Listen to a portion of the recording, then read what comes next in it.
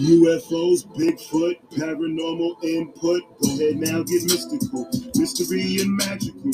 UFOs not typical. Bigfoot not typical. You ask me why I'm skeptical. I say questions are questionable. Is the truth alien to you? Alien to get my message through. Aliens might message you.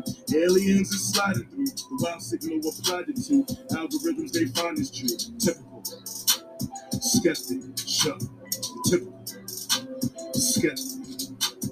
Got no time for no petty germs, pandemic, a pandemic turn. Horror still in Amityville, Bayonet in Gettysburg, Mothman, TNT, Factory, Red Eyes, Glow Beat, Dogman, howling in the street. I'm typically skeptic of what I see. Voodoo Hoodoo in New Orleans, Thunderbird, Swamp Thing. Is it real? I was wondering. Typical. Skeptic, show. Typical. Skeptic, show. You're in New York? I'm in Pittsburgh, Pennsylvania. Pittsburgh, okay. Yeah. We have a slight delay. It's like a New York time zone. Gotcha. Okay, this is moving really slow. I don't know why, but I think we're live. My intro. Well, okay. Hey guys, we're live. Happy Memorial Day, everybody. Welcome to another episode. Oh, the intro's playing now. It figures it would do that when it's just moving really slow. I guess if it's, yeah. Wow, I guess this is technical issues. Hey guys, welcome back to another episode of the Typical Skeptic Podcast. Happy Memorial Day, as I said, everybody. I have an amazing two guests lined up with me tonight for you guys. Oh, now the intro plays. Wow, it's really just messing with me today.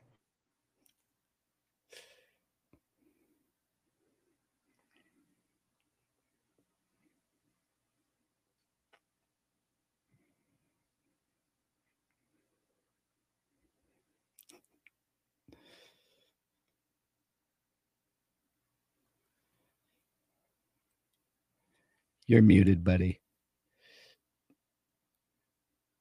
This software is goofy today. It won't let me unmute. There you go. You're perfect. Whoops.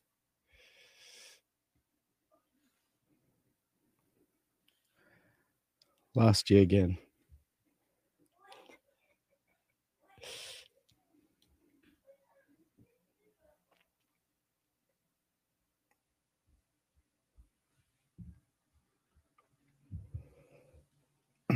You're still muted.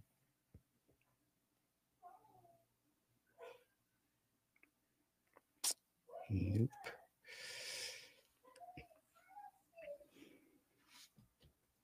But we have to recognize that there were troops that fell and bled for this country, and that's kind of what Memorial Day is all about.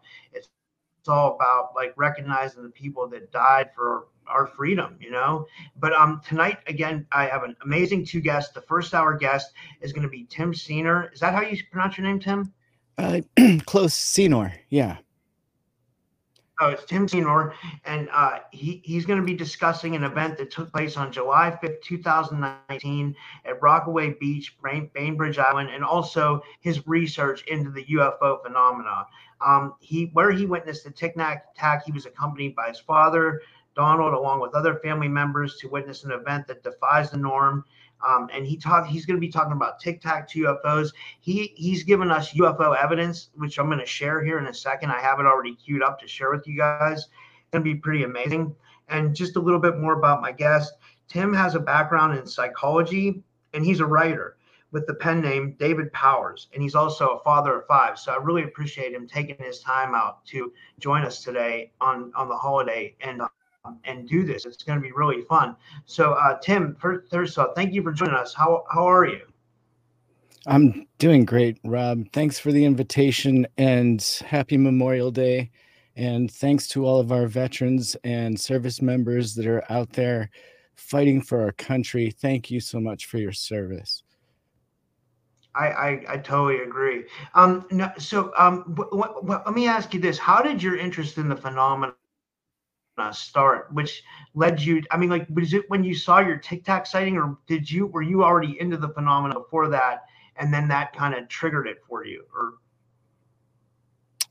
So, I had no background in UFO or the phenomenon in any way, shape, or form before my family sighting in 2019. I I run a production company that shoots local and national commercials. We were doing documentaries and movies, but this topic had never been something I'd covered or written about before 2019. and then what, and then something, a big event happened in 2019, which we're going to show pictures of. But what how did that take place, and what happened?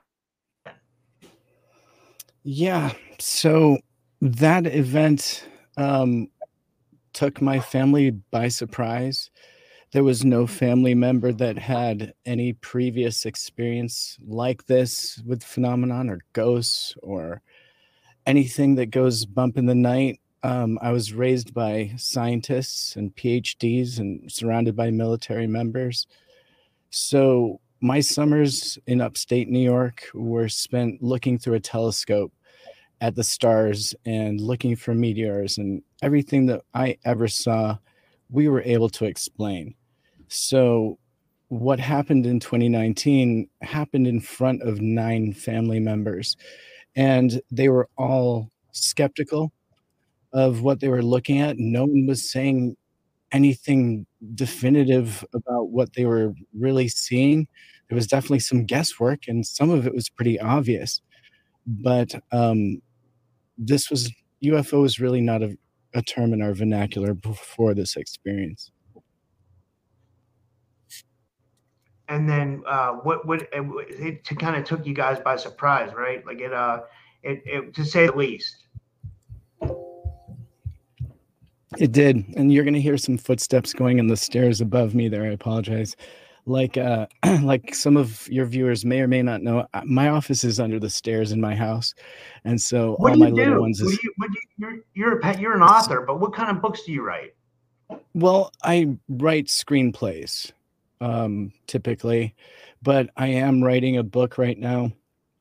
So it's my first foray into authoring a book, and it's going to be on this topic. So that's going to be fun. But typically, I'm editing and producing videos. I do a lot of my own editing.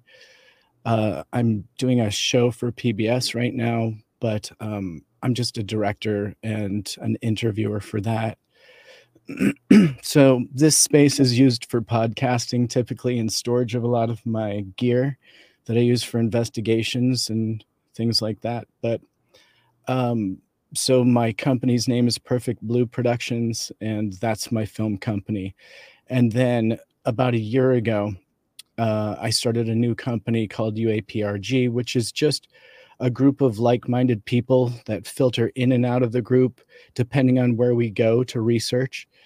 But they're usually somebody that's got a deep interest or a degree or science background in something that we can dedicate towards a location or something along the lines of our research investing into UAP. And so UAPRG is just UAP Research Group. And we have a video we were going to show in a little bit that you took that was in between Skinwalker Ranch and Blind Frog Ranch. Do you want to explain that first? And like, because you've been doing some heavy duty investigating, like it sounds like. Yeah. So when the company started, when UAPRG got together, we initiated our initial investigation. We named it Project Starlight, which was our first foray into the field of investigation. So I basically, for that, bought an RV and tore everything out of it and installed gear and monitors, tore the bed out of the back and made it a place where I could live stream from and also do analysis on some of the samples that we'd get as far as soil samples. So we'd have a microscope and a pulverizer ideally and things like that. So we could look at the ground at some of these hot spots as well as telescopes and night vision looking out into the stars. So the idea was to have this mobile RV unit that we could take all around the country and research hotspots and gather evidence. And we started to find what kind of gear Skinwalker Ranch was using and duplicating that. If a camera was used in the Ukraine to capture something, we wanted to find out what the camera was and duplicate it and bring it into our foray of tools that we would use to look into the skies. So the results are usually peer reviewed. So for example, if I have FLIR footage, it gets sent to FLIR to review and then sent to UFO experts that are also in the field. And if it makes it past that group, I would make it public. For example, I'm going to show you something tonight that has mixed reviews, and I'll share those because I by no means want to say that anything that I'm sharing with you is the phenomenon. I don't know, right? I'm not sharing UFO evidence necessarily. I'm showing the evidence that I collected in my experiences. I don't lay claim to them being anything phenomenal. I don't know what they are, but I love input. So that's the whole reason that we make it public, is to get a response, maybe insight, because ultimately, if it's something secret, a U.S. Government program of some sort, I'm the last guy that wants to put that out publicly with multiple sources, you know, not just radar, but I would be able to show high definition photos. I'm not going to be doing that. So I make sure that what I'm showing is questionable, not necessarily UFO, but not ours. Yeah, because like no one can say that they're aliens. It's not like they came out of the craft and said hi to you. You know what I mean? We have no clue what it is. And then but I think that's like one of the things that like keeps us in this phenomena. It keeps our attention. It's like, what are we seeing? What is this thing that's interacting with us? I mean, from the weird experiences that people have from creatures coming into their bedroom at night to people like yourself who are photographing and videoing anomalous objects, the phenomena is there. And then even into the paranormal as well, where, you know, we I'm going to be talking later to Arla about cryptids tonight. That's the second half of the show. You know, that's very big too. And Bigfoot, you know, it's like the phenomena is very much real and it very much exists. It's just like, what are we dealing with? That's the whole question. And I have no clue. I'm the same as you. I don't like to say that I do know, because if I said I did know, then I think there has to always be room for interpretation, and there has to be room for skepticism, but also open-mindedness, if that makes any sense. Yeah. And, you know, we're looking just for some confirmation of some sort, you know, that it exists, exactly like what you're saying. And that's kind of what I'm out there looking for with my teams, just some kind of confirmation that there's something else going on. Now, we may get disclosure from the mass media or the government at some point, but that may not prove it to each and every individual. So I'm kind of that person that even if the president came out and told me that, you know, this was real, I would still be that guy that would need the evidence in his hand. I'm sharing my screen because I'm going to start showing your photos here. The photos should be coming up right now. Well, excellent. There we go. Great. Can you see them on the screen? Can everybody see them? Yeah, that should be clear if for I everyone. toggle back and forth, it's gonna switch off. Yeah. It looks like it was showing. So yeah, okay. So do you want to kind of explain this first photo and then I go into the next ones? This is amazing stuff, by the way. Absolutely. And so this was in 2019, July 5th, around 2:00 in the afternoon. My family was on Bainbridge Island in Washington State, and this is a photograph from Rockaway Beach where we were, looking directly across the west end of Seattle there, across the Puget Sound there. And so kind of high cloud, but pretty clear, good visibility. And so my whole family of, let's see, there was 8 family members down at the beach that day, ranging from my mom and dad, my sister and her husband, and then 4 offspring of my sisters and mine. And they all ranged in ages from about 16 down to 6. So I drove my truck down to meet my family just so I could bring some of the people that didn't want to walk home up in the truck. And I went down to Rockaway, parked my truck, walked along the edge towards my parents that were sitting on a park bench there, looking across at this view, basically. And as I approached my mom, she pointed up in the sky over my right shoulder and said, "Did you hear that?" And I kind of looked at her puzzlingly and said, "No, I haven't heard anything." And I looked in the direction that she was looking. And as I looked up in the sky, my sister's son pointed up in the sky at the same location and yelled, "Oh, look, a saucer." And right above us was a big gray football shaped object just sitting above, fairly close to us at the time. And we were all just like, whoa. And we were looking at it, and I realized I didn't have my phone. So I ran back to my truck to go and get my cell phone and grabbed it 50 yards there, probably 50 yards back, made it in record time, like shot right back to the same location, looked up in the sky, and that object was no longer there. So I took a photograph kind of the clouds where it had been, and then noticed the object had moved further towards Seattle, and off in the distance there it was. And so I lifted my phone and started taking photographs. And this is the first photograph that really came through. Now, again, some people have said this looks like a bird or a seagull or something like that. Now, I don't know if what I'm photographing here is a bird, a seagull, or the object, because honestly, it was moving in a strange way that I'll explain. But what I was actually doing was photographing the clouds that I would see it near, because of the way this thing would kind of disappear and reappear. I don't think this is a bird at all. I think this is a craft. No, I think I captured the craft here. But you know, even though MUFON says that this is the craft and this is an anomalous situation going on, I don't like throwing away debunkers things when they're like, this looks like a bird, and then they show me something that looks like a bird just like that. I'm like, well, you could be, that could be right. I don't like naysaying when you bring me evidence, so I'm open to everything.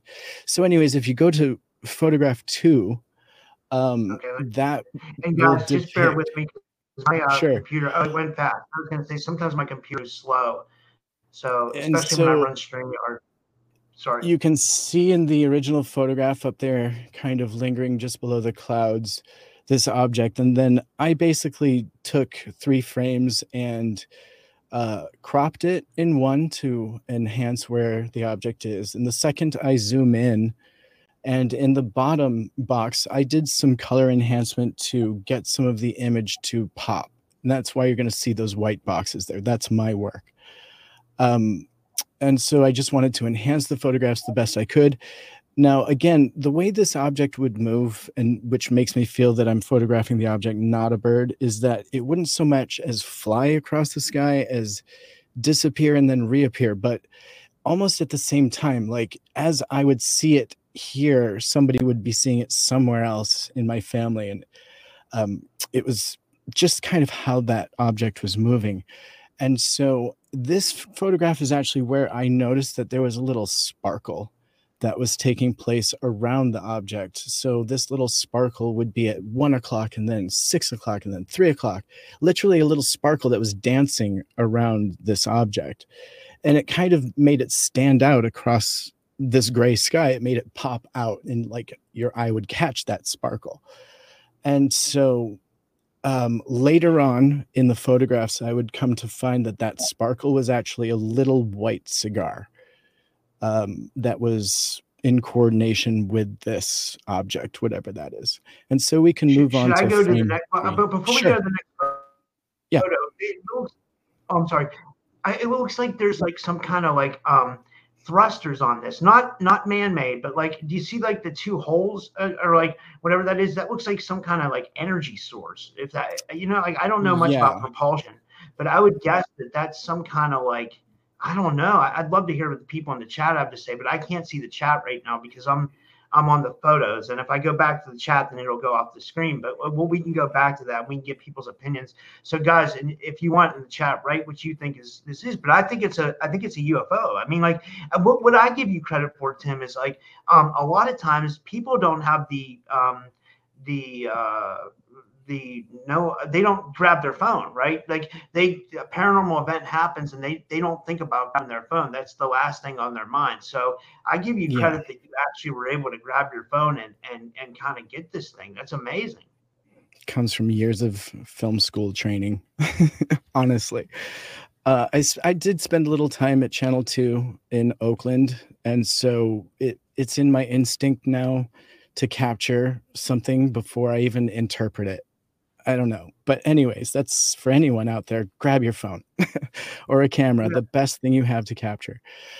So yeah, we can move on to number 3 at this point. And so a lot of these photographs, again, I'm going to remind you, I was photographing the cloud that I would see this thing near, because by the time I would snap that photo, it was no longer in the frame of my camera. And this definitely is the object again, very clearly, and it's really hard to see, so I didn't enhance it, but you can see the little white Tic Tac, which I'm calling it now, the little white cigar, a Tic Tac, which I eventually learned to call it when the Tic Tac became public. Anyways, you can kind of see it in this one, but this is definitely a great capture of that object as we had seen it moving across the sky. It literally would disappear and then reappear somewhere else in the sky. In fact, if you go to slide 4, I believe that this is probably going to be a slide that we'll finally get a view of the Tic Tac around the craft. And I'm using these words craft and Tic Tac. Sorry to talk over you. It went right to 5. Let me go back to 4. Hold on, Cool. Hopefully it works good. Oh, there we go. 4 doesn't. I can't see anything Perfect. in 4. Am I missing it? No, that's exactly right. There's nothing in 4. I use software to search high and low for birds, anything. There's nothing in this frame, which is massively important, in my opinion, because in the next frame, both the Tic Tac and this craft are observable. And again, to your audience, let me sure. Oh, sorry, go ahead. I was just going to say that I'm using Tic Tac and craft in this dialogue because it's descriptive. I'm not saying that this is a Tic Tac or a craft. I don't know what this is. It just helps me to explain the story. But yeah, please go ahead. I like that. I like the fact that you're inquisitive about it. Again, I think that's very important because, like, if you would come on here and say, "Oh, I know exactly what this is, and it has to be this," and those people, I don't want to talk to those people, to be honest, because, like, I think we all need to have some room for interpretation. I mean, I'm sure a lot of people are right about a lot of theories, and I'm not counting anybody's out. I'm not being like that. I just think we all need to be inquisitive, skeptical, and open-minded. And I Absolutely. think that's the best way to be when we're talking about this phenomenon. Thus the name of your podcast, which is a great title for a podcast, and it was the whole reason that I was like, I can definitely go on there comfortably. Oh, thanks. That's awesome. That makes me feel good. Right on, bud. So please, with your question that you had, and then we can move on. I'm more than happy. Oh, I was going to say, so there's 2 different, so you were seeing 2 different crafts. You saw a cigar craft and a Tic Tac. Is that what you're saying? Well, I realized that when I reviewed the photos with my family at the time, my eye didn't know that I was seeing a white cigar. It looked like a sparkle, like a bright white, shiny sparkle, like almost like a sparkler. But like I said, it would be moving from 1 o'clock to 3 o'clock. Then like it would be at 12, and then it'd be over at 9, and then it'd be at 3 o'clock. Like it was constantly somewhere different every single time you would see the craft. It was like almost as if it was buzzing around it.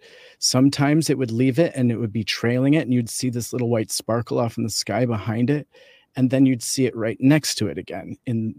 It was incredible to see with your naked eye, and the photographs show it sometimes. But the fact that it shows up ever blows my mind, because it was so hard to discern with your naked eye what you were seeing. And the fact that the photos actually do a really good job of depicting what took place.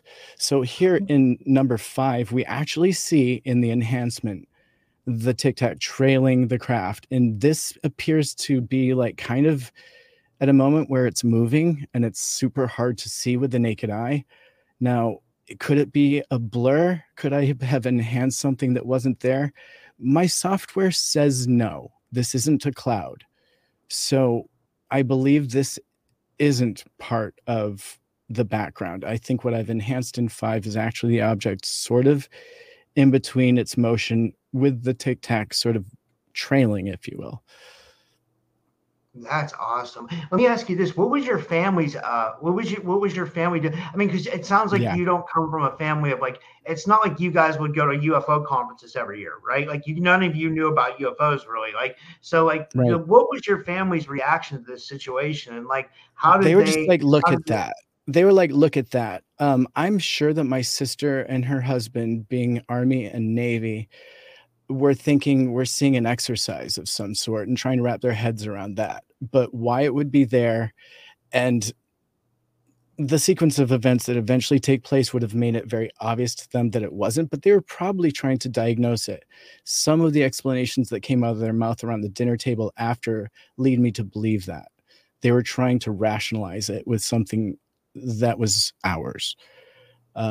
The rest of us were just following it the best we could with our eyes in the sky. Actually, right after this photograph, my father chimed in and said, oh, look down there, was exactly what he said. He was looking down further west of Western Seattle, down the Puget Sound. In this photograph, it would be further right. And if you go to number 6, it'll depict what he was looking at, which oh my God, that's insane. What is that? Right. And so what happened was the craft itself was no longer visible, and that little white sparkle stopped in the sky. And to the naked eye, you could see what looked like a line of bright white light coming out of it. It just seemed like it was just starting to come out of one angle of it. And that little white line opened up into a bright white square of bright white light, which when we looked at it and you looked at it with your naked eye, you could realize was a cube. It was a perfect cube of white light in the sky. Was this like almost like, would you think this is like an orb, or is this a Tic Tac? Dude, none of us were saying or thinking anything. I mean, I don't know what they were thinking. My mind was just blank. I had to actually remind myself to take photos at this point. So from the moment it stops to the end of this sequence, this from right now to the end of this white box being opened is 1.5 minutes, and it doesn't move. It doesn't move for 1.5 minutes. And what happens is that box is open for 1.5 minutes, and something like it goes dark for a second in the next photo. You can see it. And I didn't see it with my naked eye, but we think that something either entered or exited through that. And you may be able to see that in the next photo, number 7. Oh wow! Oh my God! It looks like a little bullet, like a not a man-made bullet, like some kind of like drone. I'm not. I don't. I mean, when I say that, I don't want people to get the wrong impression. I don't want to speculate. Like I'm talking like a alien drone or something, like something not from this world. It seems like I don't know. Bizarre. I have no clue. Yeah. I don't want people to think that I know, because I don't know. I mean, alien drone that opens up a white bright box of light. Sure. I mean, yeah. Or what? I don't know. It could be absolutely anything. You're so right. The fact is, in this photo, we see that box of light dim for a second. And in my final photo, there's more objects than what we started with. So hypothetically, something came through there. Maybe that saucer craft that I saw went in and the other came out. I don't know. But there was definitely a few times that light dimmed during that time that it was open. And then the next slide, number 8, I had to remind myself to take this photo. It's wide open, and there's something very obviously odd about it going on. Oh my right God, there. that looks like a portal. That looks like a portal if I ever saw one. Like that. I mean, I don't know the fans comment. Like that looks like a portal opening now, to, you know. When MUFON reviewed this, a big portion of why they came back with this being one of the 5% anomalous true UAP was the fact that this box of light didn't move for so long. And there was a little bit of wind. It should have moved. If it was a plane, it should have moved. If it was a banner, it should have. There's no reason for it to stay stable like that. And have what took place, something, kind of going on with it. You can't even see the Tic Tac at this point. It's there. You can kind of see it, but it's in a weird phase. I don't know how to explain it. It's up above it, right? It's up above it is. it to the right. Still, you can see it up to the right. It's tiny, and it's there. And so now if we go to slide number 9, the way that box opened, it absolutely unraveled it back in the same way. So that 3D box of light collapsed in on itself and was sucked up into that little white line, and then that little white line just drew right back up into the white cigar. And this is actually the moment that it took place quickly, but I managed to capture it. And then in slide number 10, I didn't manage to capture them all together flying off, but this object, I believe, was a pyramid-shaped object. I could see it with my naked eye, and I had to use enhancement to bring it out in the photo. But it was one of the craft that shot off the same way, disappearing, reappearing, but rapidly south. And that was the end. That's the final photo. But I just wanted to highlight that there was a different shape on the objects after that portal closed. So there's a potential that you might have seen 3 different objects here, maybe a triangle craft, a cigar-shaped craft, and a Tic Tac. Is that? I think it was a pyramid. Yeah, I think it was a pyramid, not a triangle, because it spun. We could see it spinning off. There was like some movement. I could see more than one point. It definitely had more than 3 points. I believe it was a pyramid, not a triangle. But yeah, I do think potentially there were more objects than initially thought. Yeah. That's amazing. All right, I'm going to stop sharing this. We'll get to the video in a second. Let me see here. Let me see if I can remove this, and then but while I'm removing this and adding the video, do you want to just say, did this kind of like spur everything for you? Did this like spark the interest, and like this incident, this had to have changed your life, right? Or what kind in your consciousness changed after this event? Like what kind of, is that kind of what set you off on going to places like Skinwalker Ranch and Blind Frog Ranch and stuff like that? Definitely. Yeah. I'd never seen anything like that. That wasn't something in my reality. After this took place, the family just kind of didn't say anything about it. They were just like, that was wild. That was amazing. And then they walked back up and we collected at the vehicle. I actually took 2 really random photos, one of a bush, one of the hub of my truck wheel, which there was no reason for me to do that. Just, I was definitely not fully there. I don't remember driving home. I know we went home right directly from there, which is a short, like 2-minute drive. But we didn't talk about it again until I was like, hey, Dad, do you want me to send those to your iPad and we can take a look at them? And then the whole family gathered around, and that's when we talked about it again. And the 2 family members that hadn't been there, they were like, what happened? Like nobody had told the other 2 family members that hadn't been. It wasn't that big, like a deal to any of us at the time, not even really me. Until that night, I think I had just a really bizarre dream that I'd never had before. And this is just the weird part, right? Like, I try not to talk about that light too deeply because there's a portion of that that just gets me really upset, I guess, because that dream that night, I ended up going to the same place every night. Like, I have a portion of that every night, like, as a lingering experience, and started to realize that maybe other family members that were there on the beach that day were also having that experience. And I think when people talked about it after, I could sense that they didn't want to talk about it, really. And so over the next year, I did independent interviews gently with them. But it just showed that we were all kind of having this dream that was similar. It, for some of us, I think it's more regular than others, but the location of the dream, the description is the same, which is bizarre. So we're all going to the same place in this dream, and there's no one else around. It's just very bizarre. And so, I guess there's that lingered.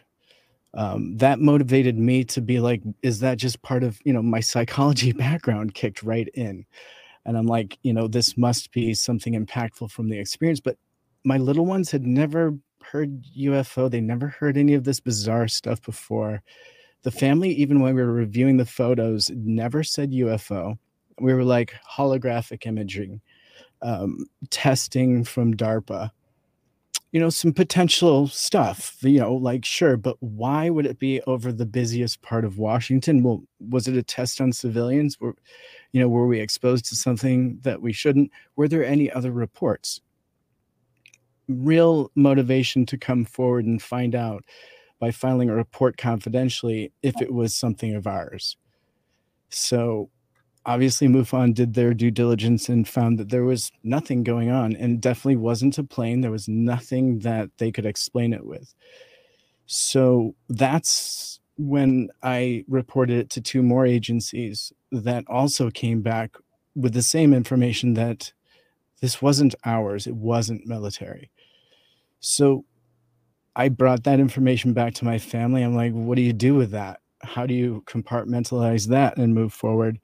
And my dad's advice at the time was, if you know it's not ours, then you should probably talk about it. And so that's what I did. And it just kind of blew up. I started just putting it in chat, of UFO shows, because I wasn't sure if I was going to remain anonymous. Initially, I went on Martin Willis's show, and I considered using my pen name, David Powers, which I was adopted, and that was my initial name that I was born with. And so I used it as my pen name. When I was adopted, I became Timothy Seanor. But I decided to come out with both names. This is something that I'm willing to own because I don't know what it was. My family members may not be so willing, only because they've all compartmentalized it, I think, by this point. But I'm keeping it going just because it's important. But what I feel is really important is what it ignited in me, which was to find out what portion of this is real and on what level it needs to be detailed to the public. And if there's anything that I can find evidentiary that is of value, that I can contribute. And so I just dig data out of it as much as I can, get it peer reviewed, and if there's anything of value, share it. And so far, it's really elusive. I think I've captured it many times, but do I feel any of it is something that I can prove? Unfortunately, there's very little I can prove. All I can do is show you, my evidence. So, and there's Tom King, who is doing great work. That comment, I wanted to show that comment. I thought that was really nice. Indeed. And Tom is actually a UAPRG team member. And so he's doing a lot of work in testing, R&D, producing of his own material. He's got eyes on the skies with UFO DAP 24/7. And he initializes a lot of our technical tools into his repertoire, and he's going to be part of our team moving forward. Absolutely. We have about 10 team members right now. And so, unless they make themselves public, I don't usually announce my team list. And it's an ever revolving list as well. Right on, T. Yeah. The, and then what I wanted to follow up with was you went to Blind Frog Ranch. You went to Blind Frog and Skinwalker Ranch. Like, what were you looking for there before we show this video? And I'll cue up the video. But like, kind of tell us like what kind of were you hoping for, or what did you find anything there, or like what kind of happened at Blind Frog? Yeah, so we spent our summer researching out in the Uinta Basin. We didn't get onto Skinwalker Ranch, in particular, the property itself, but we were on neighboring properties, and we were on Blind Frog Ranch all over that property. And we actually camped right and made our home base right on the edge of Blind Frog.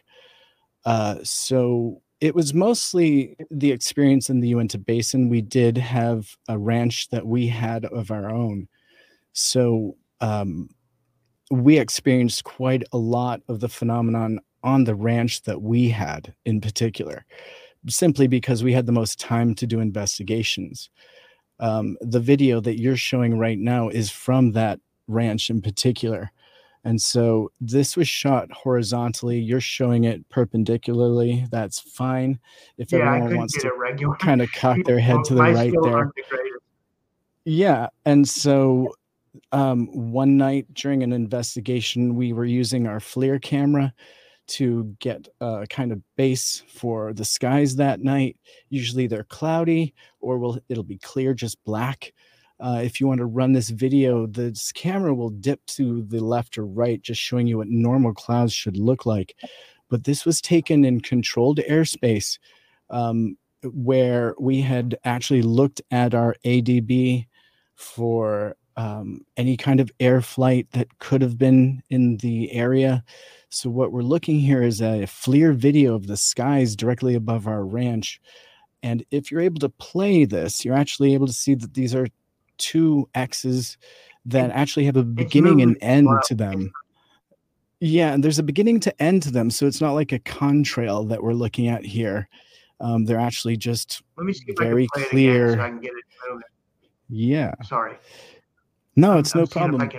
It gives me a chance to describe and explain it. StreamYard's running real slow. Yeah, it doesn't like video. And so this was basically two X's directly above our ranch, and they didn't go on further off the property. They were just directly above us.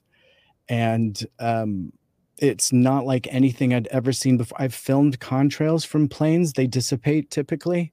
This lingered over the ranch for almost 35 minutes, solidly, without dissipation. Looked just like this in the same area.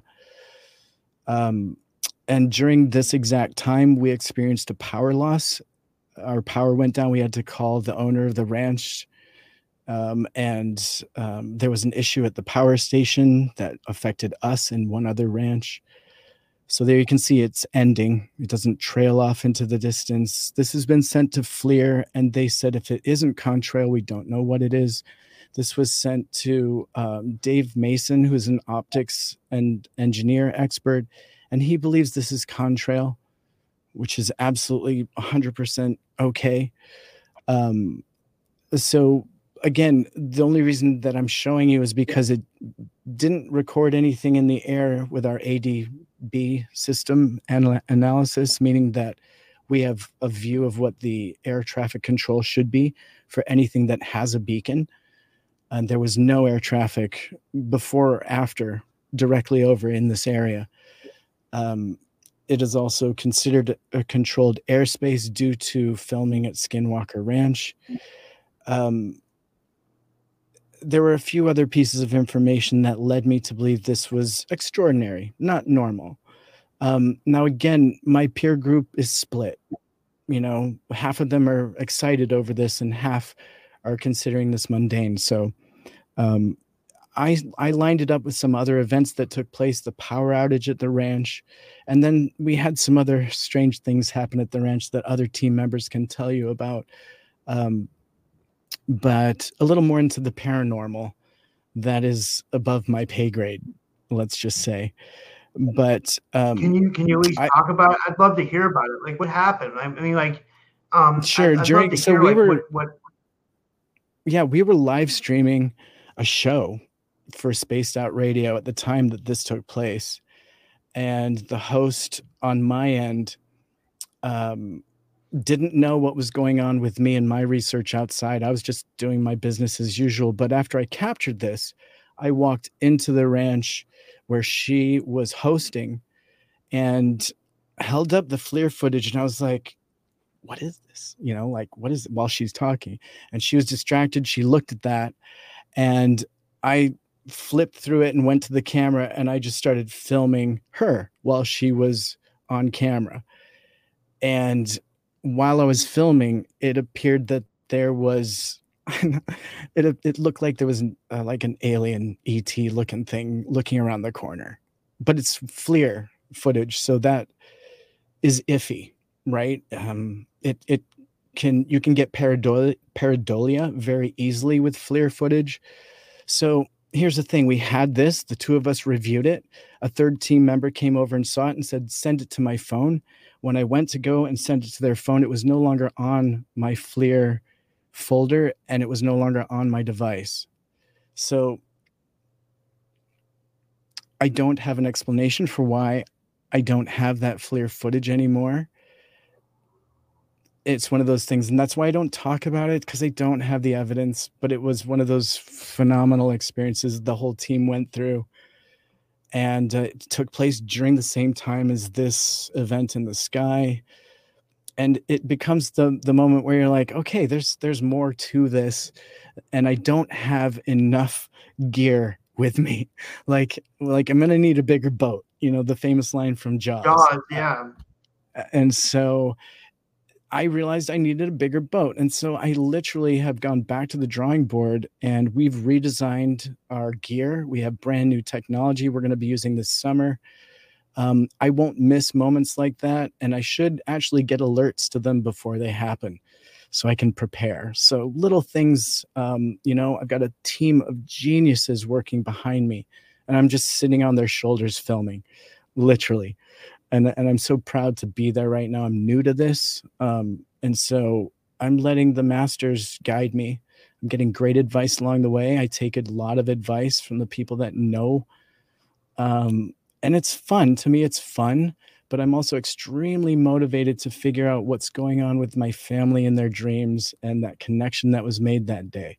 That's my number one motivation, because it's frustrating to not feel in control, right? Or have a part of your life that you don't fully understand.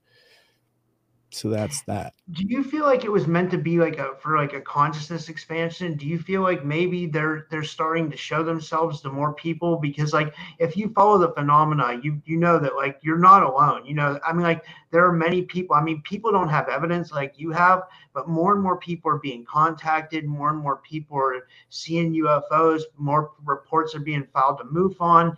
It seems like, I don't know if we're ramping up for disclosure, but I would say something is definitely happening. I mean, I don't have I interview a lot of people, so this is what I feel. I really feel like something is happening. And I also feel like there's an awakening happening within our collective consciousness. I feel like more people are like waking up to this stuff. More people are becoming aware. And I think it's a big thing, because then people realize that maybe we're not alone.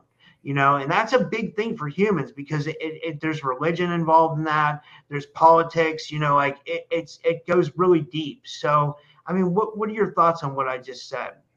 I push back so hard. I really do, because I am that nuts and bolts guy.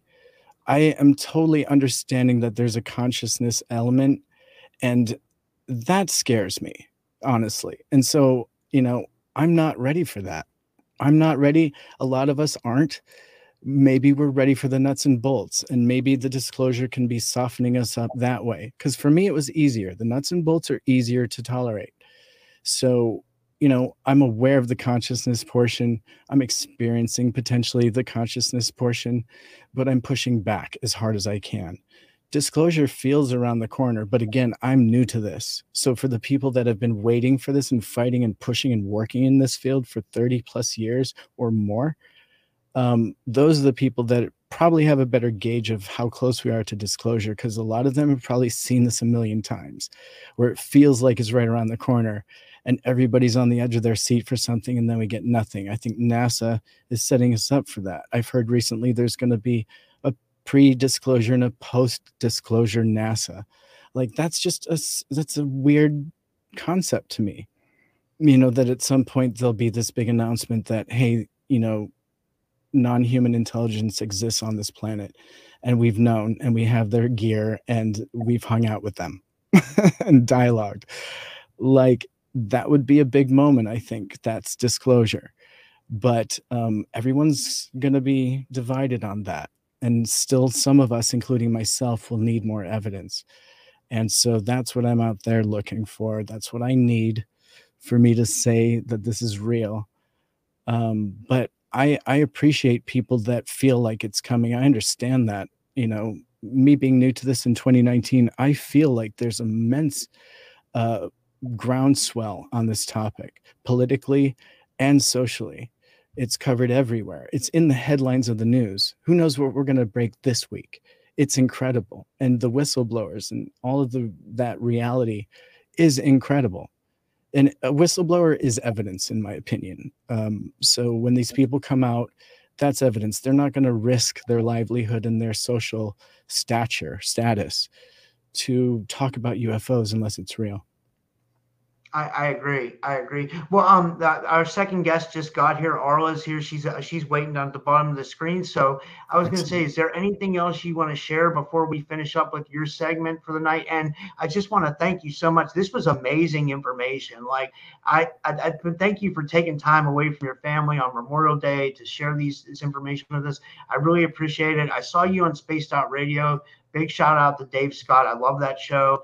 And and you were amazing on there. And I saw you on Martin Willis's show. I follow all those shows. I follow all the UFO shows. So I think you knocked it out of the park when you went on every show. So I love what you're doing, man. And anything you want to share, you have the floor.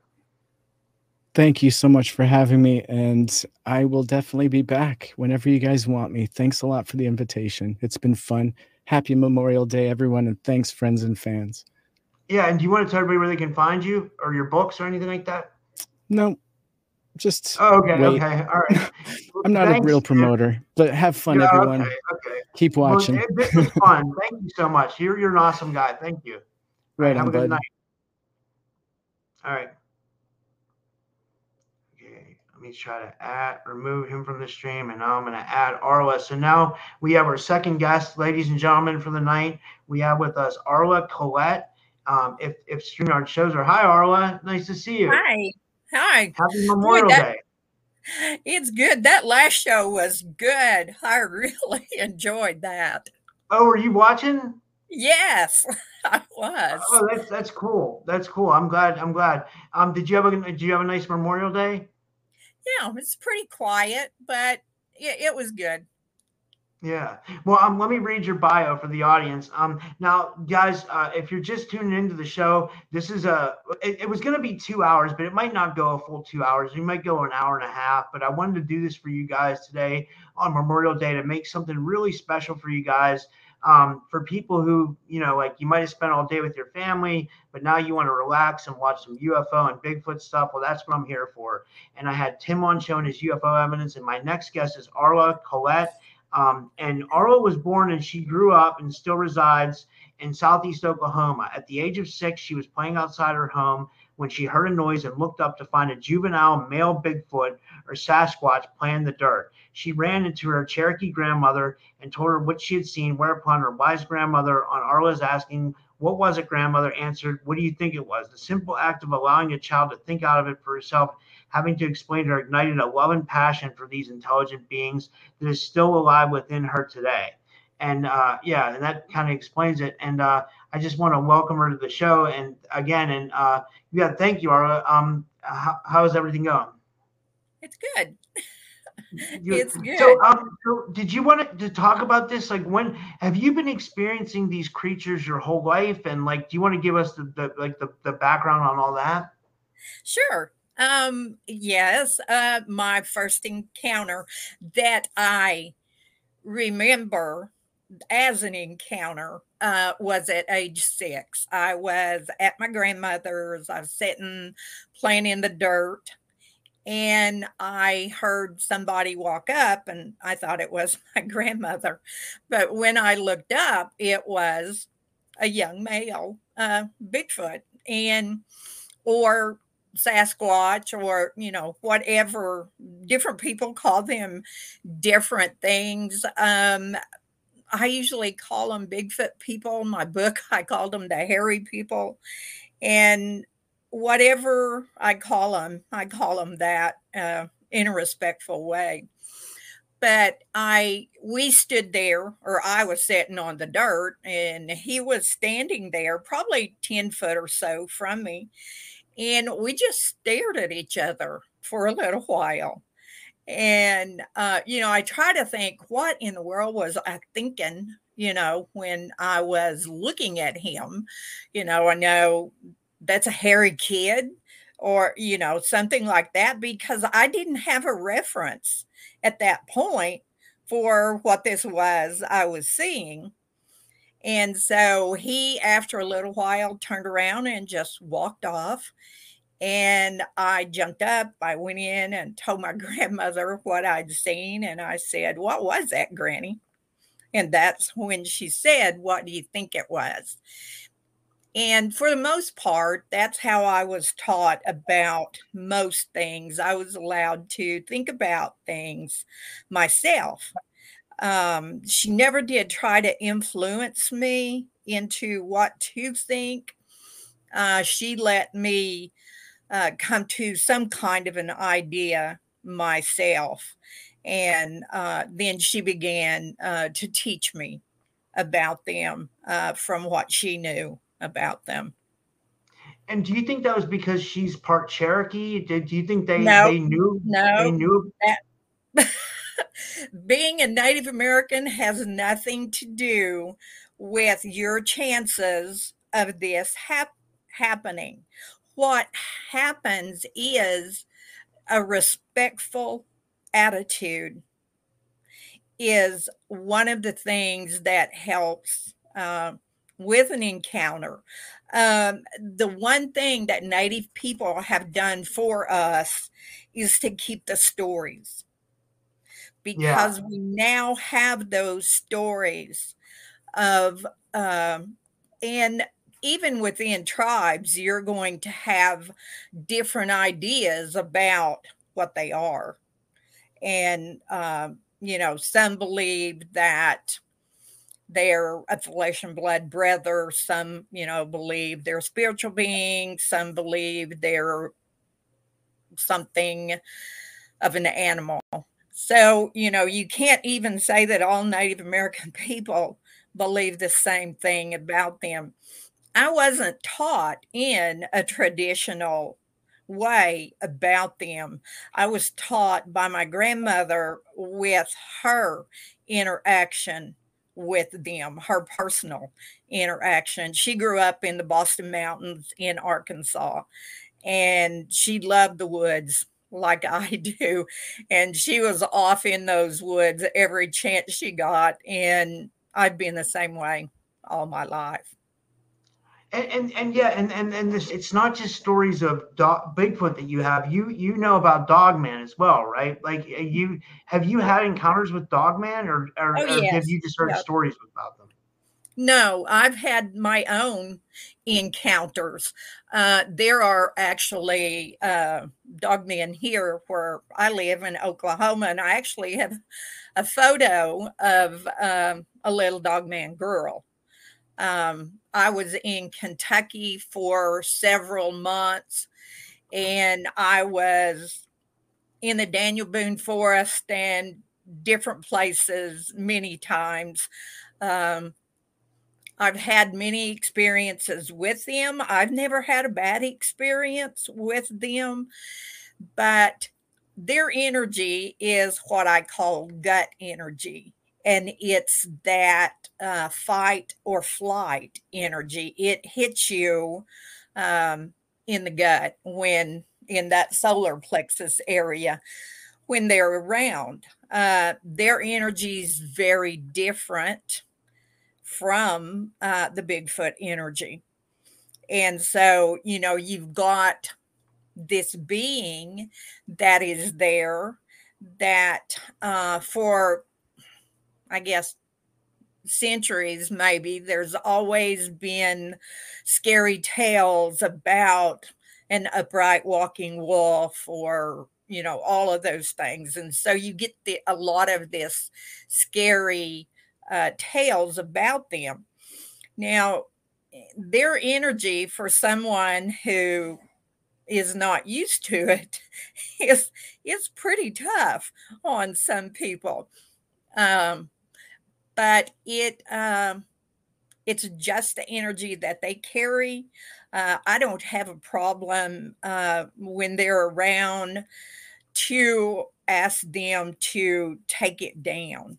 And I actually have asked them to take down their energy as far as how strong it is. I know I was talking to a friend in Washington State, and they had a Dogman encounter this weekend when they were out there, and it was totally unexpected by them.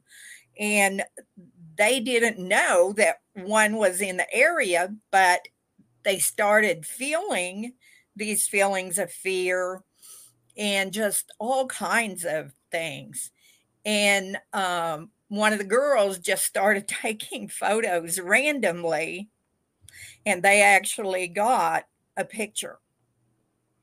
And so then they knew that this energy, these fears, and all of these things that were coming up was something related to the Dogman.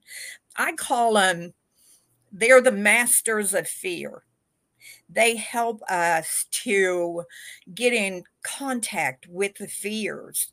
And that was one of the things that this girl had told me about her encounter. All of the people that were there were having different thoughts of fear or something in their life that they've held a fear about come up during this time. Can I ask you a question? Where do you think this fear stems from? Do you think this is something protective on their? Do you think this is something that they've developed? Is it? And then to follow up with that, do you think? I mean, does this stem from them being a supernatural creature? And then is the Bigfoot supernatural as well, in your opinion? Well, the Bigfoot and the Dogman are flesh and blood and more.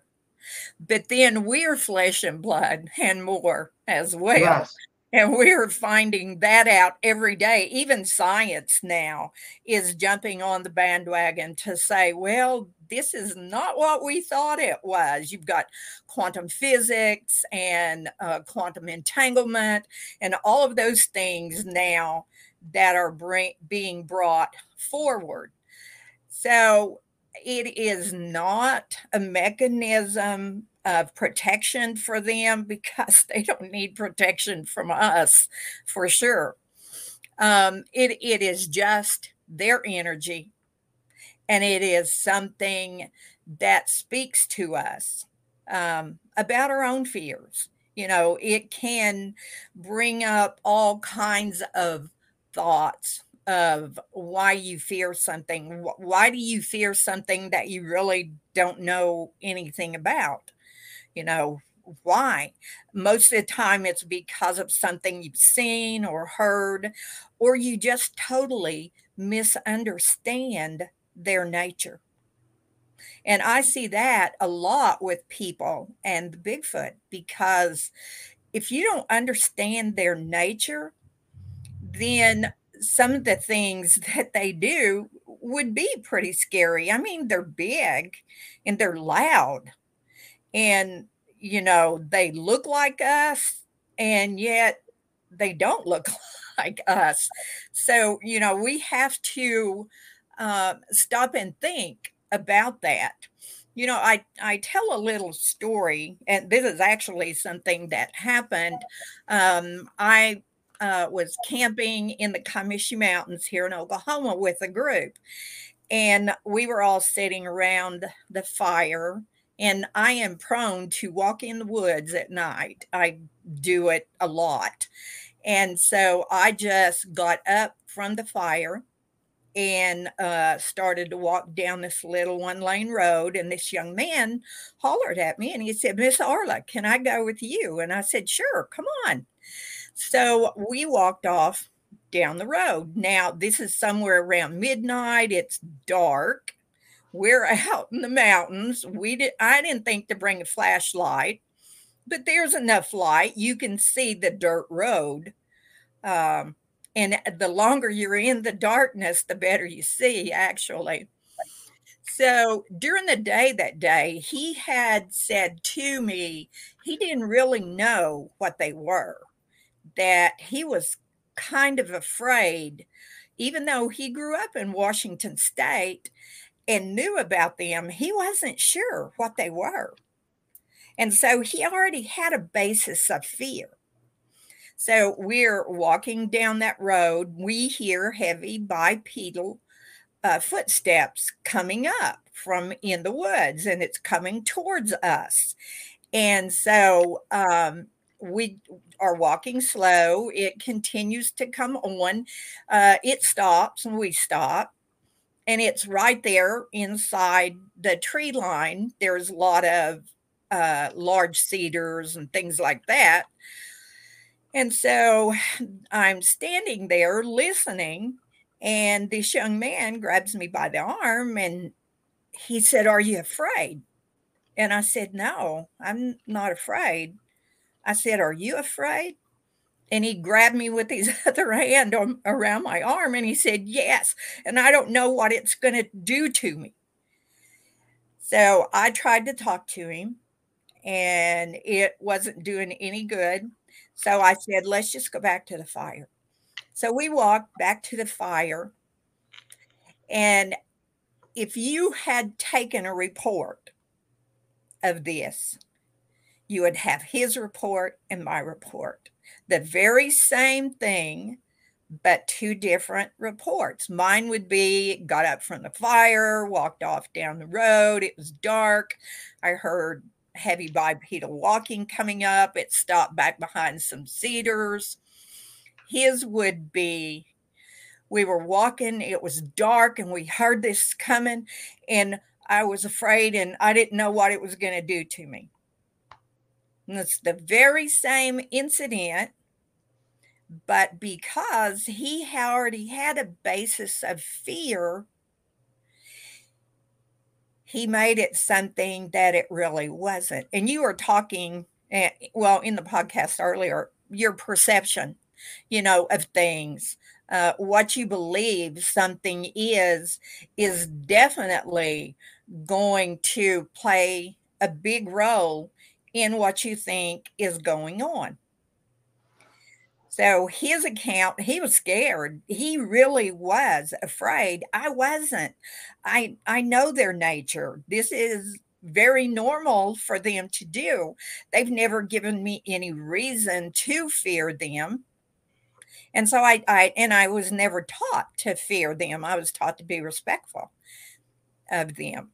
So that's one of the things that I always tell people. If they come to me, they've had an encounter, it didn't go well, they want to try to work through, what happened here. That's where we go with that. What do you think about them?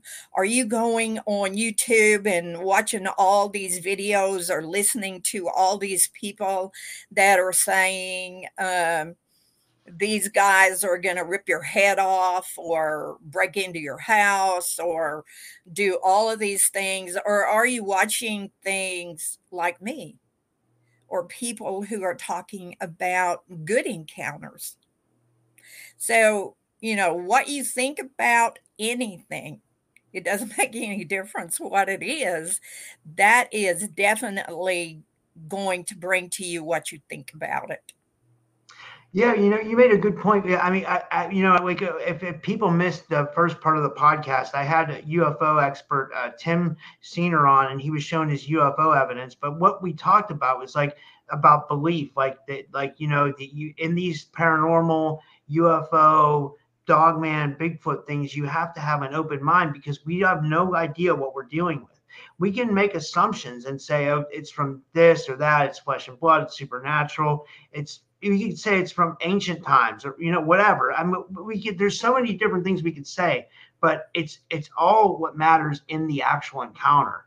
And in your case, you're saying you've had positive encounters, and let's be honest, positive encounters really don't sell, right? because No, because because fear sells they for don't. some reason. People get revved up off of fear for some reason, like especially in the paranormal, because like people like to be scared, you know what I mean? Like I know there's Well, a they big do. show They do. called Dogman Encounters. It's a great show. I love it. I used to listen to it all the time, where he has people come on and they tell their Dogman encounter, and it's usually something spooky. So I can see why people like that. But then I actually really like your perspective as to like these could be a more positive thing. But let me ask you this: why do you think they've been able to evade humanity, or do you think that's something that they've learned over time? They do it because it's what they choose to do. Um, they're like I said, they're flesh and blood and more. There are so many people now who are talking about, now you see them and now you don't. I've definitely seen that many times. I even have a photo of one who is in the process of what has been deemed cloaking, um, to where they were in physical form, and then they just, some people use the term dematerialize. Um, and so um, quantum physics and quantum energetics, those are the things that people are looking at now, as to try to describe or get some idea of how they do this. Um, it's a natural thing for them. It's a natural thing for some humans to do this as well. I grew up in a little town, and there was a man there. He was Creek Indian. Um, he never had a car. Always walked to town. He lived out in the country several miles, and everyone said he had medicine. Well, I always wanted to talk to him, and my grandmother was like, "Don't you do that. That's disrespectful to go up to him and ask him questions like that." So I didn't. But one day after school, some friends and I were dragging Maine, and we saw him. He was down at the end of town, and he was getting ready to turn on the road to walk to home, and he had bags of groceries in his arms. And I told the kids, I said, I'm going to stop and pick him up and give him a ride. He's got several miles to walk. And they were all like, no, no, no, don't do that. He's got medicine. And what that means is he understood things and knew the old ways. But some were afraid of that. So anyway, we Wait, continue can you on. expand on that further? Like, what do you mean? Like, he knew the old ways? Like, does that mean he's like more psychic or more like Yeah, intuitive or like? yeah, he didn't forget how to do things. And that's part of why we have a problem understanding what is said, the Bigfoot and the Dogman, and so many cryptids do, is disappear or change form or do other things like that.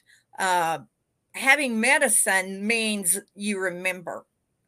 And I am assured that when we remember as a species how to do those things, we will do those things again. So, anyway, this man, we passed him and went on out towards his house. Well, that old road, you had to drive down the middle of it because it was so bumpy. And so we drove kind of slow. We did not meet a car, nor did a car pass us. And when we got to his house, he was walking up onto the porch with his 2 bags of groceries. Now, how did he do that? I don't know what happened. He remembered. You know, I've helped support the International Council of 13 Indigenous Grandmothers, who are grandmothers from around the world.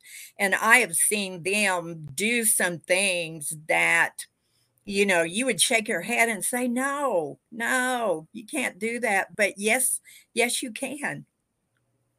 And It's that is, yeah, and going back to the Bigfoot thing, I was going to ask you like if you had psychic abilities because I've heard people say that they've had telepathic communication with the Bigfoot, that they know how to speak our language or they know how to talk to us in English telepathically. Is that right, or do you think that's kind of like lore? oh, they speak English out loud. They can speak any language they choose to speak. I don't know. I have heard audio after audio through the years. I've been in this a long time. And one that always stood out was a man who was recording. He had been going to this one area and was having some experiences with them. And that evening, he was recording and he said something in a specific Cuban dialect to them. And they answered him in that dialect. Wow. Now, how would they know that? There wasn't any Cubans around where he was, and especially that spoke that dialect. So, yeah, they know. But, you know, they know us better than we know ourselves. And there are so many elders. I've heard many, many elders talk about why they come to us. Why do they come to us? Well, they come to us to help us remember who we are. And I always tell people when I begin working with them, if they're having encounters and everything, or they come and, you know, they'll say, oh, I want to know more about the Bigfoot. This happened and I want to know more. And of course, it's easy for me. I just always tell people, put yourselves in the woods. If you want to, look where there's sightings, be respectful, open your mind and open your heart. And don't negate what you hear. You don't have to believe everything you hear is a Bigfoot, but at least don't just outright negate it. So it is that simple, but I always tell them too, if you really want to know about them, and you can release a lot of your preconceived ideas about things, then you're going to learn more about yourself than you'll learn about them. I got a weird question. Do you think the Bigfoot and Dogman coexist with? I mean, obviously they coexist with one another, but do you think they ever have any interaction with each other? Have you ever had someone who's seen a Dogman and Bigfoot together, or have a Dogman and Bigfoot ever fought? Have you ever heard anything like that? I have never seen evidence of it in my life. I have seen evidence of them coexisting in many places. I backpacked and primitive hiked across the United States and into British Columbia, and I've had many encounters. I've never seen any problems there. Plus, here, the little Dogman girl that I have a photo of, Weirta, she plays with what I call the hairy kids. And that is the group of Bigfoot kids. I call them the hairy kids. They all play together. So, that's a little hard for some people to believe, actually. But you would be surprised at the people that have experienced that same thing. That have had more experiences with them coexisting. So, I mean, the reason why I asked you about the Native Americans is because people have said that the Native Americans have kind of coexisted with Dogman and Bigfoot, and they just look at them as another form of human. That they totally accept them in their. They're not. What are your thoughts on that? Well, there again, not all Native Americans believe that, but there are some, yes, that talk about them, in that way. There are Cherokee stories. One I like is Chukalu, and that's Tsulkalu. And that is the story. It means the slant-eyed giant, I think. And that's a good story for people to research and read. And it's basically about one uh becoming the partner of a young Cherokee girl. So, if you look at stories and myths that we have and have had, there's truth in all of them. Now, I'm not saying that all myths are all truth, but I'm saying there's going to be some truth there. And for indigenous people around the world, so many things have been hidden because they couldn't trust whomever that it was that came to be in power at the time. For here, it was Europeans who came and told the Native Americans that they couldn't believe what they believed. What they believed was of Satan. And, so many of the stories that they held, they changed so that parts of them were kept. Yeah, I was gonna say, did you ever hear any stories about the Skinwalker? And do you think we can verify them too? Do you follow that lore at all? Um, Actually, I'm friends with some people who have been there many times. And do you know the name J.C. Johnson It sounds familiar. and Robert Kreider and some of them? They're investigators and researchers into that. And yes, I've talked with Navajo people who have dealt with this.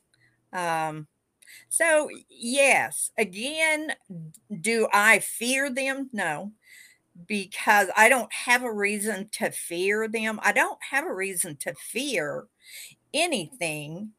Um, I may not understand it, but because I don't understand it, I don't immediately say that, this is a bad thing. The nature of so many things is so different. Even the nature of humans is so different that, we get into a position to where if someone's not like us, well, then we don't want to have anything to do with them. And humans are very good at doing that. And then when you talk about something like what people have labeled cryptids, you're really getting into territory to where this has to be evil, this has to be a demon, it has to be. Even though I don't understand it, that's what it is. And I was Yeah, just never taught to be that way. I like that, and because I think we have to be open minded about it. And one thing I wanted to ask you was, growing up or now, like since you've had these Bigfoot and Dogman encounters, have you ever had any other kind of paranormal encounter? Like, have you ever saw a ghost, or are you highly psychic, or like is any of Well, that ever followed you? yeah, I am a medium, but I don't use my medium abilities with or in reference to the Bigfoot or the Dogman or any of the others. I just use who Arla is as as a human who's had experience with them. I've done a lot of land assessment in my life where I'd be called to come out and see what was going on in an area. So, yes, from the time I was a little girl, I've done things, but that really doesn't have really anything to do with my understanding of my relationship with the Bigfoot or the Dogman or little people or fairies or Star Nation people or anybody. Um, I deal with that as me, a human who's here. So wait, you've had interactions with fairies too, you feel like? Oh, yes. Yes, I certainly have. Um, the little people. I've got stories. In my book, I give a couple of stories of the little people. But we were taught that those things existed from a very early age. I mean, if you look into indigenous stories, you're going to see a lot of what people call cryptids. Cryptids is a funny word to me, and so is paranormal. Um, my life was normal for me. Would it have been normal for somebody else? I don't know. I can't say, but it's not the outside of normal for me. My So you're life. saying the paranormal is normal to you, like whereas, I guess but that's see, yeah. I guess that's how you would but see, like say it's that. crazy because like in regular society, like even like me doing this show, like it's hard for me just to go get a regular job because like if people ask me what I do and they say I do this show, it gets highly ridiculed. Still to this day, it's like highly taboo. Like it's like Yeah, maybe not as much as before, but it's like yeah, it's definitely people like kind of look at you a little bit differently. Which I don't understand because it's funny because I see people pick and choose what they want to believe in these yes, phenomena. Like there'll be someone who believes in simulation theory, but then they put down cryptids, or there'll be someone yeah, who believes in cryptids, but they put down simulation theory, or there'll be someone who believes in ghosts, but they don't believe in UFOs. It's like, why doesn't everybody just believe in everything because it's all real?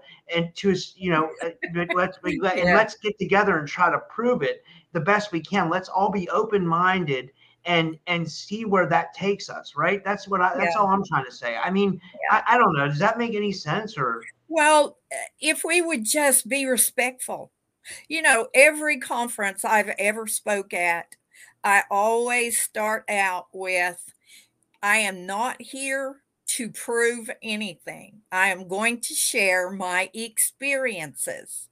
You don't have to believe anything I say. The only thing I ask is that you file it away somewhere. Then, if someone that you know and trust has an experience, or maybe you have an experience, then you've got something to go back and compare it to.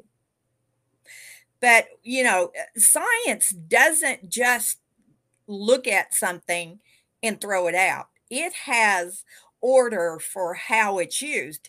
Now, the people using science sometimes have a little problem there, but if we were just respectful to each other, we don't have to believe what each other says, but at least be respectful and not immediately go after them and call them all kinds of things. And, this world is so much better now than it was when I first uh, came public in sharing the experiences I'd had in my lifetime. It's gotten so much better, but it's still not where it needs to be. And the problems that I see with those who are keeping it from being what it needs to be is the being disrespectful to someone else because they're bringing something that you don't believe. But also, one of the things that really bothers people, and one of the reasons they hold to this, well, I'm right and you're wrong, is because they have held on to what they believe is right. And if they are proven that they were wrong, then they begin to question what else in my life is wrong that I believe. And that's a scary place to be. So if we just leave that alone and be respectful and talk to each other and not at each other, then we're going to get a lot farther in this understanding than we will any other way, even in disclosure or whatever. Just like he said earlier, how much disclosure? And are people even going to believe the disclosure? So just being respectful is going to help a whole lot. Yeah, and again, for people just joining in, this has been a two-guest show. I had Tim on earlier with his UFO evidence, and now Arla's talking about her Bigfoot experiences. So I encourage everybody, if you're just tuning in now, to go back and watch the whole show from the beginning, share it with your friends, like it, everything like that. And I want to thank you all for being here tonight. We're not done yet, and I want to wish everybody a happy Memorial Day to everybody who had relatives serve in the military. I said this at the beginning of the stream. I know a lot of us are conspiracy theorists and we believe that wars were false flags and stuff like that, and they very might have well been, but you have to recognize the people who laid their life down for what we might have freedom. You know what I mean? And I think that's a big thing because people died for us to be here, whether we believe that the wars were whatever. And that's going on a tangent, but sorry, Arla, I just wanted to thank everybody for being here tonight and stuff. And where was I going? Oh, I wanted to tell you this, I mean, the people don't like being wrong because we think about it. Everything we've been taught is almost wrong. Like we're finding out that our history was wrong. And then there's historians that want to cling on to the whole history, like old Egyptologists who want to believe that, the pyramids were built by Khufu and stuff like that. And they just people who are clinging on to old beliefs who don't want to accept new knowledge in that might be right. Do you kind of agree with that, or what do you think? Oh yeah. An open mind gives you a chance to learn something. If you close your mind, you're not ever going to learn anything other than what you know, and that puts you inside a box. And when you're inside a box, you can't see anything. And, if you open your mind and open your heart, then you're going to see things that are unbelievable. And then you go, whoa, wait a minute, that's really believable. So we are there, we are right at the door there with so many positive things happening in our world. And, I know this is a hard time for so many people, but people have been saying that forever, that we've been in hard times. I mean, how many recessions have we been through? Many. And, we'll probably go through more. So the thing is to be respectful. Being respectful of yourself is very important. And when you're respectful, you begin to think about other people. If someone needs help, you can help them. I was brought up that way, that my grandmothers both, they kept clothes and they canned and they put food away. And it wasn't because they thought there was going to be Armageddon or anything else. They did it so that if someone needed help, they had the things that they could help them with.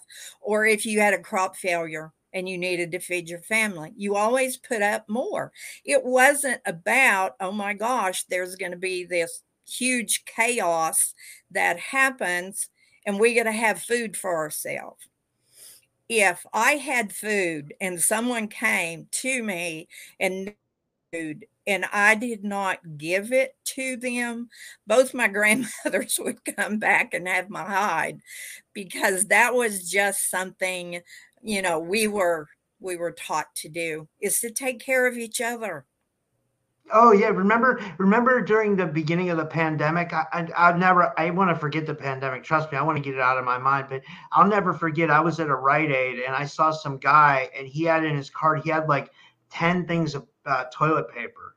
And I just looked at him. I was like, what are you doing? Like, I was like, it's like, do you really need that much toilet paper? Like, you're really thinking the news, like you're really believing the media that much that like you think that you're not going to be able to wipe your butt. Like, I mean, come on, that's ridiculous. Like, I just said to him, I was like, what are you doing right now? You're buying 10 things of toilet paper, not letting anybody else get any. I mean, that was crazy the way people were acting. Like, but humans do that because fear is a big thing. Yes, And I think the media knows that. The media knows they can put fear into us, and they play off that. They play off our fears and our emotions. Oh, they do. And that's what that's about. Fear of not having what you think you should have. And fear actually hurts your physical body. It doesn't just, it almost eats your emotional self, and it harms your physical body. I've been reading and looking at some things that talk about what does fear actually do to your body? What do these feelings that we have do? What does hate do to you? If you hate, it hurts you much more than the person that you're hating. And so those are things that, we need to understand that we just have to get past those things. You know what? I'll admit I was a little bit guilty of it, because I was like, I said this the other day in one of my podcasts. I was so angry lately, and I was bitter, and I would get triggered by this and that. And I was like, wait a minute. I had to examine it, and I was like, what am I getting angry about? Okay, maybe I'm angry because I don't feel like my life's in the exact position I want it to be. Well, then I need to take the steps to get myself to where I want to be, because I can't blame other people and be angry at other people for the decisions that I made in my life. Or if something didn't work out for me, that's life sometimes. Like, things like that happen, right? I mean, I don't know. But I think I'm learning to work through it. And that's an important thing, because if we learn how to work through these things, that's an evolution of consciousness. And that's huge. Oh, yes, it is. It is that manifesting our own life. And, what we dwell on becomes what we are. And for me, like with the conspiracy theories, if those things are happening, there's not a thing you can do about it. And if you let it get to you and create dis-ease in yourself, you can create disease in your body. And so we are the co-creators in our life, I do believe. And I believe that we have that ability to manifest our lives. And I see that happen every day, both ways, manifesting something that is not for your higher power and good, to manifesting something that creates this life and this love. You love life when things like that work. And so I agree. That's where we're at. When you can stand in the middle of chaos and be peace, then you understand. Yeah. Before we finish up, is there anything else you wanted to share about the Bigfoot or Dogman that we might have not covered, that I might have forgot about? Well, we did a good job in a short time. They're everywhere. They're literally everywhere. They've always been there. So if you're concerned about going to the woods, I can guarantee you when you've been in the woods, they've been there. You may not have seen them, but they were surely there. If they had wanted to hurt you, they could, but they don't. I believe with every fiber of my being that they don't. Yeah, and they want to. Do you think they want to show themselves to people who are ready? Oh, definitely, definitely. That's proven to me every day, with people that come to me and how do I have an encounter? And so we work through that. I can't guarantee you that you'll have anything that will happen. But if you go into nature and spend some just good quality time having fun and nothing happens, then you had a really good time and fed your soul while you were out there. Yeah, I agree. I agree. Well, this has been fascinating. We didn't go like a full 2 hours today, guys, but I've been streaming for about an hour and 40 minutes. So, like I said, go back and watch the whole thing. There was 2 guests tonight. If you missed the first guest, go back and watch it. And thank you, Arla, so much for being here. Can you tell everybody where they can get the name of your book and where to get your book, and if you want to be found, where they can find you?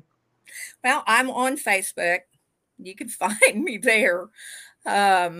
My books are My Life with the Hairy People, and it chronicles a big part of my life with them and my interactions with them.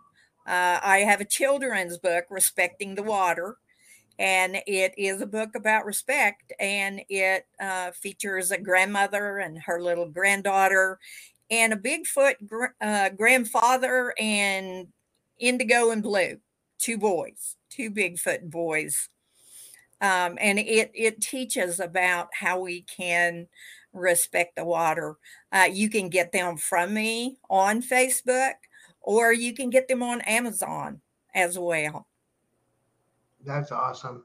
And I'm Sorry, go ahead. also on a podcast. It's called Pork and Beans, and we have a group on Facebook, Pork and Beans, and it's about a little bit of everything, but it's definitely about the Sasquatch people and learning about them. But we have all kinds of interesting guests and things on there. Also, A Flash of Beauty. I think you had Brett Eichenberger and Tobe on the show. They're friends of mine. Yeah, I've had them. They're great people. Yeah, I like Yeah, them. they are. A Flash of Beauty, Bigfoot Revealed. They have a new one coming out. It's the paranormal version of A Flash of Beauty. Also, Bilko Productions. Bill and Amy Lancaster have 3 documentary DVDs out. They have Cultural Bigfoot, Paranormal, and Native Bigfoot. Those are all really good things to go and watch. Lots of information on them. But Flash of Beauty is new. Oh, And I wanted to it, ask. I'm sorry. Go ahead. Sorry, I didn't mean. I'm sorry. I got excited. I wanted to ask you something real quick before we finish. go ahead.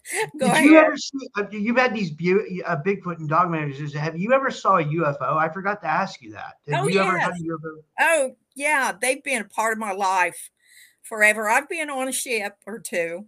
So, yes, I know. But I was always taught the Star Nation people, they're our family, they're our relatives, and that they're here to assist us as well as the Sasquatch and the Dogmen and the others who can help us work through a lot of things. If you look at all these cryptids and what they're about, there's a message in there about what we can look at within ourselves. Yeah, that's it. So, have you had the encounter since you were a young girl, or like, Yes. was it just kind of like throughout Uh, time? the Dogmen, no, I didn't have anything with them growing up. I was an adult when I started having encounters with them, and but the others, yes, uh, it's been all my life. Wow, that's fascinating. That really is. I'm so glad I got to talk to you, and I'd love to have you on, the show again. And if you ever want me to come on your podcast, I will. Like All right. that, that would be fun. And thank you so much. And I just want to say, guys, if you want to support the podcast, links are in the description. You can donate to my PayPal. You can use the affiliates, the new affiliates, Happy Hippo Kratom. I reached out to them because do the research on kratom. Some people like it, some people don't. But one thing is, it says it helps people like that are having problems with substances, alcohol. So I reached out to Happy Hippo because I get a lot of messages from people, and they wanted to become an affiliate. And if you use the code Skeptic, you get 15% off. I like the extracts, I like the gummies, and the extract that I don't like mixing that powder and stuff. But I mean, so yeah, that's all in there. Use the Happy Hippo, they're an affiliate. And yeah, just thank you, Arla. Thank you for coming on, and it was very nice meeting you. Well, it's nice to meet you too. All right, well, have a good night, everybody, and everybody have an enjoy the rest of your Memorial Day, and take care, and God bless everyone. Have a good night. That was great. That went really well.